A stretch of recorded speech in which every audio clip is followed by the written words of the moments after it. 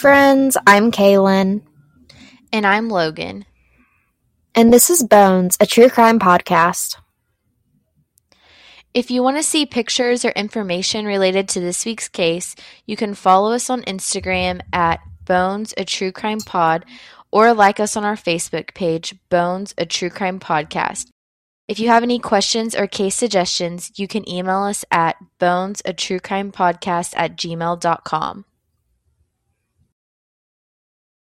This week's podcast is going to sound a little different. It's actually from Sherry, which is my mom's point of view, and it's a case that is really close to her heart.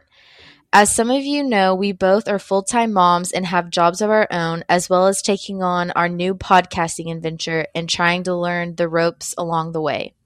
We are so grateful that my mom was able to research this case for us and give Kaylin a little bit of a break.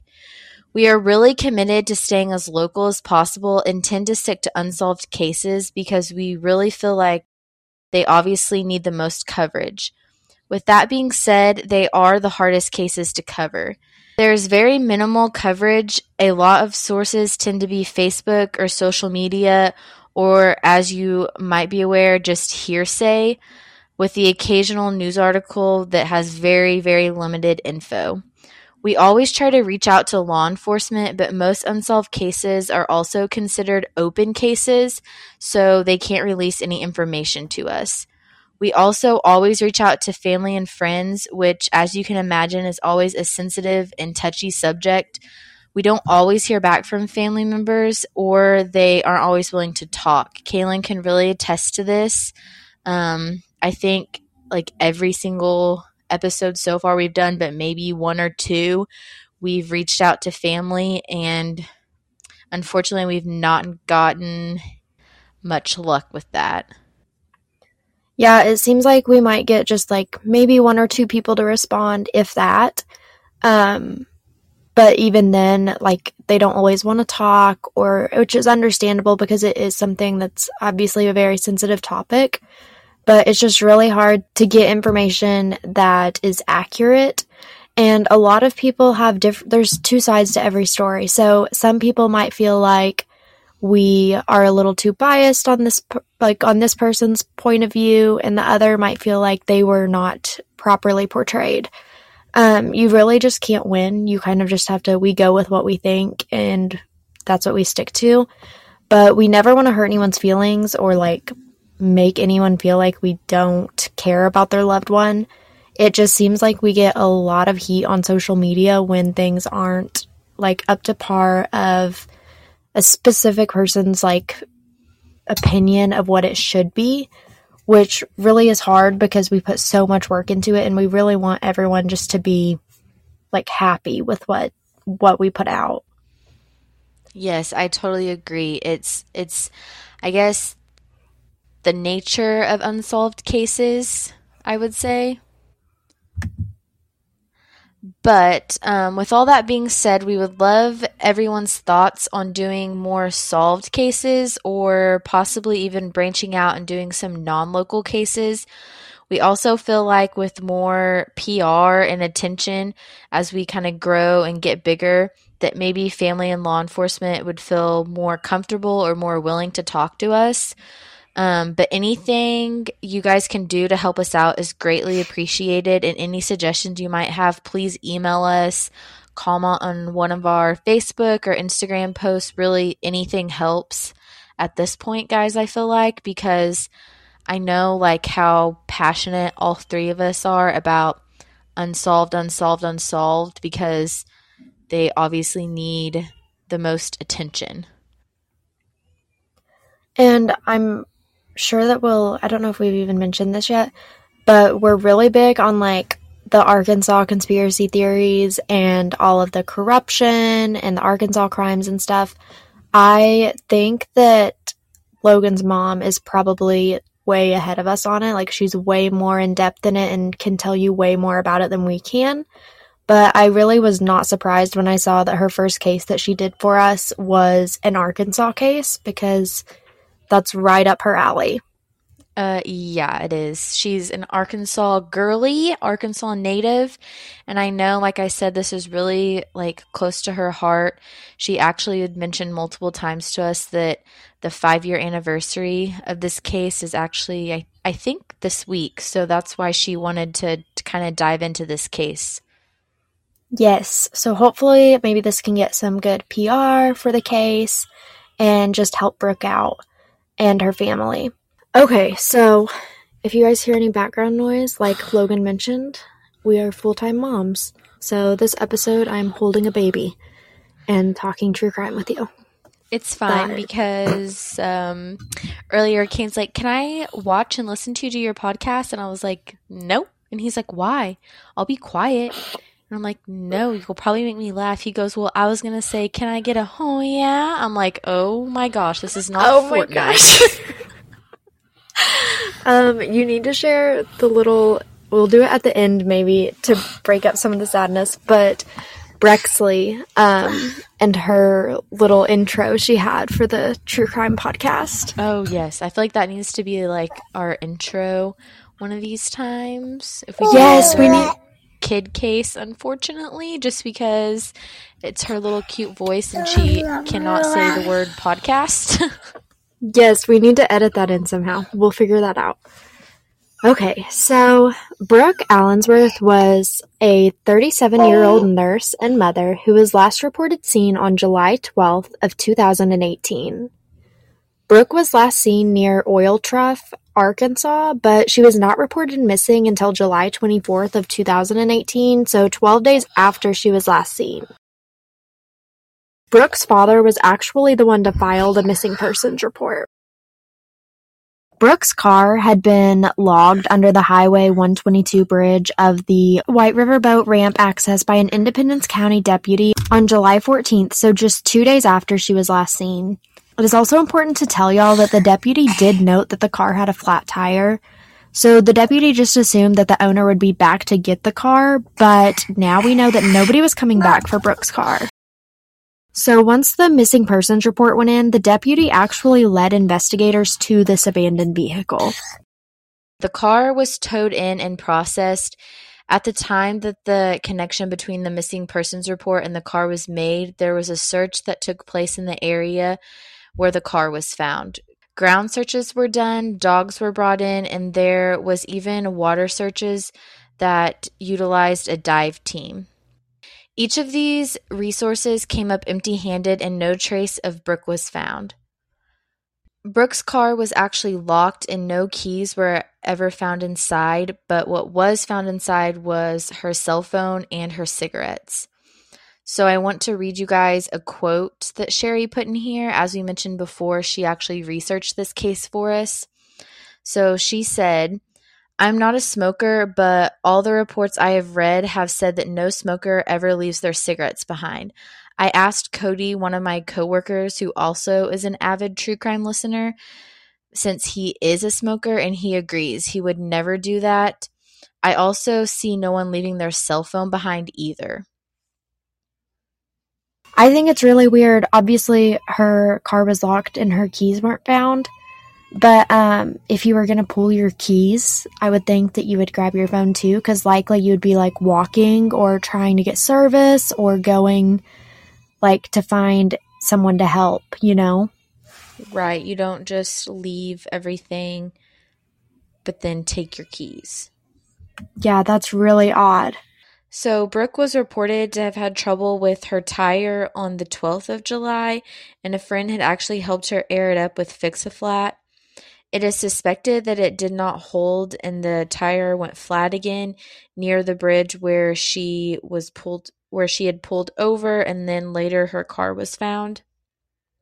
DNA was recovered from the car. Some of it was Brooke's, but there was another DNA found that has not been identified. Her cell phone was sent to the state crime lab, but there was no reports on what or if anything was found. This isn't uncommon in missing or unsolved cases, obviously. Yeah, I think that we see this a lot. There's a lot of information. I'm actually going to cover a case in the Brandon Wood case here in a couple of weeks. But there are things that you can't really find, or they can't tell you for sure one way or another on how, on what was found or how things were found, or just certain details that they're wanting to keep close to the chest in case there is somebody that they can prosecute one day. So that is very true. I just keep thinking about all of the cases that, you hear rumors, speculation, like what we're trying to shy away from, but that, oh, the police know who did it, or they have solid evidence, but it's circumstantial, or, it's something off phone records or phone towers, or it's eyewitness accounts, but unfortunately there's no body. And some prosecutors will not convict or even look or take your case if there isn't a body or, more solid evidence. And I feel like possibly this case might be that way, but I don't really know. I think you're onto something there, and I also think it's odd about the DNA. Like, there was DNA recovered from the car, so where all was it ran through? What databases was it ran through? Did anything come up? Did they use familial DNA records to try and match it to anybody? I know. Did they take anyone's DNA that was close to her? And, like, I know she had kids. She had, like we said, an estranged husband. I believe she had a boyfriend. Did they collect their DNA and run it with the DNA in the car to just, roll out? Well, I mean, it would make sense that it's your DNA because you rode with her yesterday. And this case was just in 2018, so I mean, DNA is pretty advanced now, I feel like. I think in some older cases we hear of where, like, that could have definitely been solved if there was any kind of modern technology. But this one has it, so I do think it's possible. So Brooke was reported to be estranged from her second husband. She had recently even dyed her hair blonde. Your mom put in here, I'm not sure this is an uncommon practice for women going through this kind of change, and that is spot on. I think anytime women go through like a life change, we always mess with our hair, sometimes for the better, sometimes the worst. I know every time I get pregnant or give birth, all of a sudden I need to like chop my hair off to my chin, which is never a good idea, and I always hate it. But I always do it every time there's like a big life change, and I don't know why. I can't attest to this because, as you know, I don't dye or cut my hair. So I hope I don't have like a midlife crisis when I'm 50 and like go bald or something. I also hope that doesn't happen to you. It's my Britney Spears era. Brooke's friends report her as being a wonderful, caring person and a great mom who would not leave her 3 children behind. I think we hear about this a lot of times when moms go missing, especially, or dads even.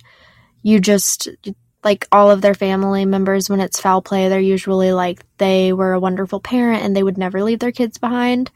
I know that it would literally, like, I can't imagine any circumstance that I would willingly leave my children behind unless maybe somebody was like, if you don't leave your kids, I'm going to kill them. Like, that's literally the only thing I can think of.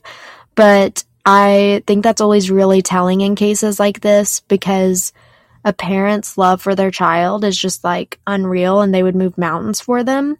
So if it's very out of character for them to do something like this, then I think it's safe to expect that the disappearance has something to do with foul play. The only odd thing being reported the day that Brooke went missing is that she had left shoes on. So she had a left flip-flop and a wedge, both for your left feet, and obviously different shoes. I'm not sure if this means anything. Maybe a shoe broke. Maybe she was just frazzled when she left the house. But it's been included in all of the coverage that Logan's mom was able to find. Logan, do you want to read this next quote from your mom? Sure. So she said, I do want to include that Adventures with Purpose came to the area and dove in several bodies of water looking for Brooke based on the belief that she had been murdered, put in a 55-gallon barrel, and dumped into a body of water in the area. I included this because I do not feel that AWP would come to a dive with no solid belief that this could be true. So if you guys don't know about Adventures with Purpose, I know my mom is like an avid supporter of them. I believe that they have like a YouTube page that you can look at, but they go like all over the country and conduct ground searches. They do a ton of like water searches. They have all kinds of equipment, and if I'm not mistaken, they're a non-for-profit. So that's something to look into if you're into true crime like us and you maybe want to support a good cause, because they do a lot of great things. I think your mom has sent us like an unreal amount of YouTube videos from them in our like true crime group chat of cases that we've talked about, and then AWP will come up and they'll be searching for the people all of a sudden. We do feel like Brooke was the victim of some sort of foul play. She could have had a flat and a bad person came along and just wrong place, wrong time.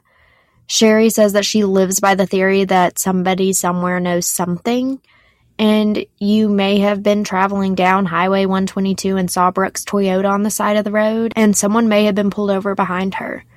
You may have been on the White River that day and saw something, or someone that you know may have acted suspicious after she went missing.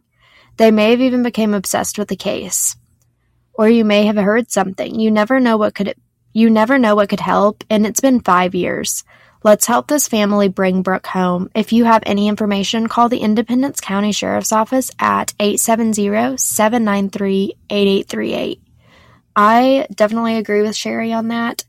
I think that somebody could have seen something. It brings me back to the Tammy Zawicki case that we did, like at the very beginning. But so many people saw this pretty young girl on the side of the road and was just like, that left a mark on their memory. They remembered her and her hood up. They remembered people parked by her.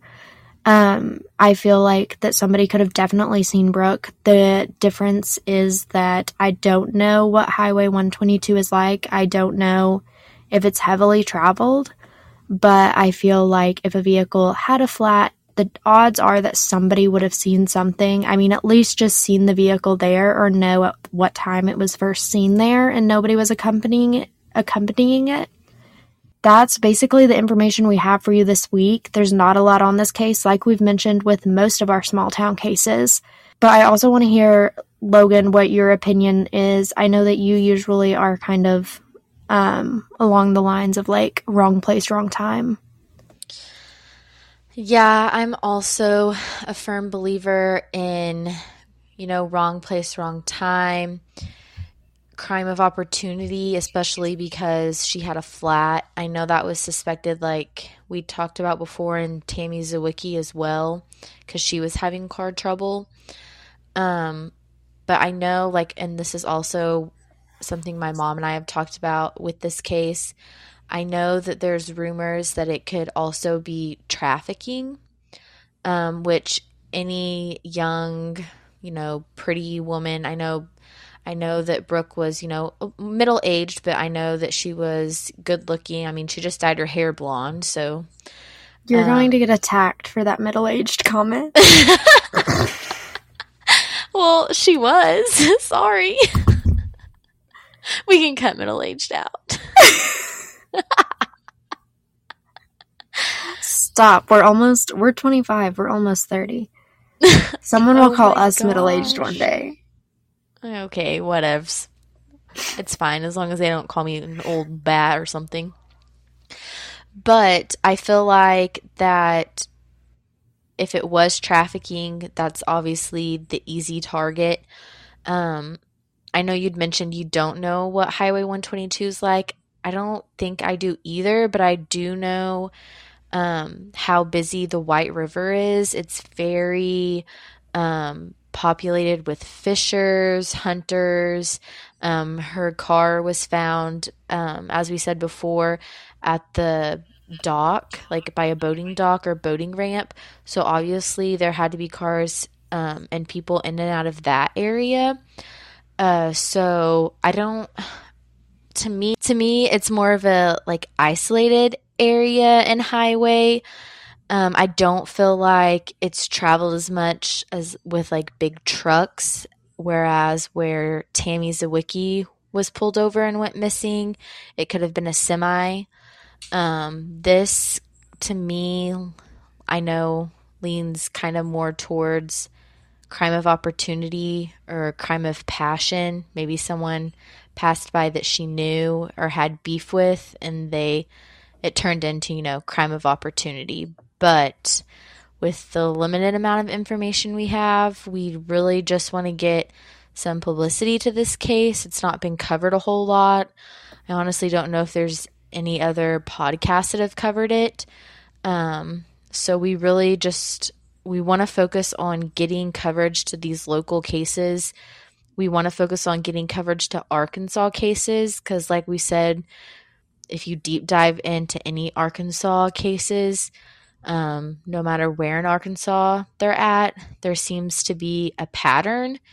There seems to be a lot of issues with law enforcement. We'll get into that in some future episodes a little more, but we want to focus on coverage for these unsolved cases. And like we've said, like this whole episode, I feel like a broken record. We need your guys' help.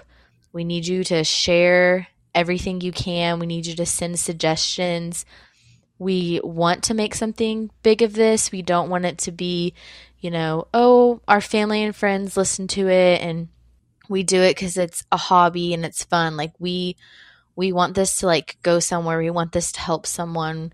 We want to say like our podcast helped bring closure to a family, or our podcast brought this person home, or, I know everyone wants that with their podcast, but like I feel like it's really important to all three of us just because we are trying to stay local.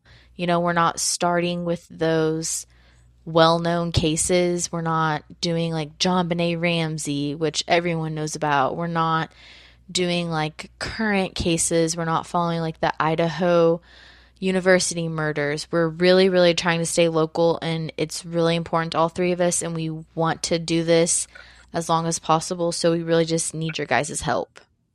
And that's my TED Talk for tonight. No, I agree. So I don't know if we've mentioned before, we actually have like a little list going of every case suggestion. So if you send us a case suggestion, or you like commented on something, one of us takes your name that you suggested and we add it to this list, and we put them in like alphabetical order so we can make sure we're not putting multiples on there. But it just gives us an idea. We can go through there when we're looking for cases to research. We can like Google the name real quick and see if we're able to find any information. And some of them, honestly, I've Googled and there's like not even an article about them. Like I cannot find hardly anything. So it's really important if you do want to, like if you recommend a case and you do want to help us out, if you want to be involved or want to give your input, go ahead and like include that on your comment or your email or your message, however it is you're reaching us. Just be like, hey, also I would be willing to give my side of the story, because we do always send Facebook messages, but honestly our messages get kind of lost in like spam folders and stuff, so it's not likely that a lot of people even get them because we have very few people that reach back out. And I am actually tonight, after we finish recording this episode, I'm working on the Brandon Wood case. So when this is released, I think we'll have like a week or two before it comes out. And if any of you want to speak up or talk to me about that, I would love some more input from people in the community. But that, I think, is all I have for you guys. I really can't believe anybody listens to our episodes. I'm always like shocked when people stop and compliment me just because they're like, oh, you guys are doing great or whatever. But I feel like I'm very critical of it. And it's just weird to hear so many positive things come from people who are listening to our little project and just who are sticking out through these beginning episodes when we are learning the ropes and trying to figure things out. I think that it says a lot about our community for all the support they've given us. Yes, I totally agree. And I can't wait until we are like number one on all of the podcasting outlets. That will be the day. That's dreaming big. You know, Josh's cousin messaged him a few weeks ago and said, your wife's going to get you rich on this. So if you guys want to help us be stay-at-home moms who just podcast, Woo woo. That would be amazing. I would love to write episodes all day, every day. It's literally so much fun. But unfortunately, I do have to make money. So, and I'm also homeschooling our 5-year-old. And we have a 2-year-old with a disability. So it's a really fun time in my household. We have no free time. Yeah, I felt that. I have 3 baseball tournaments left. And then like 2 weeks break. And then we go right into football. So I might go crazy. But also, if you guys have any suggestions with time management, because I am awful with time management, let me know. Yeah, Logan's the worst. Reach her out. Yes, help her out to help me out. Please. Send all the help. Okay, well, I think we've done it. So I guess we will be back next week and check us out on social media. We'll be there. Okay. Mic drop. Mic drop. We're good. We out.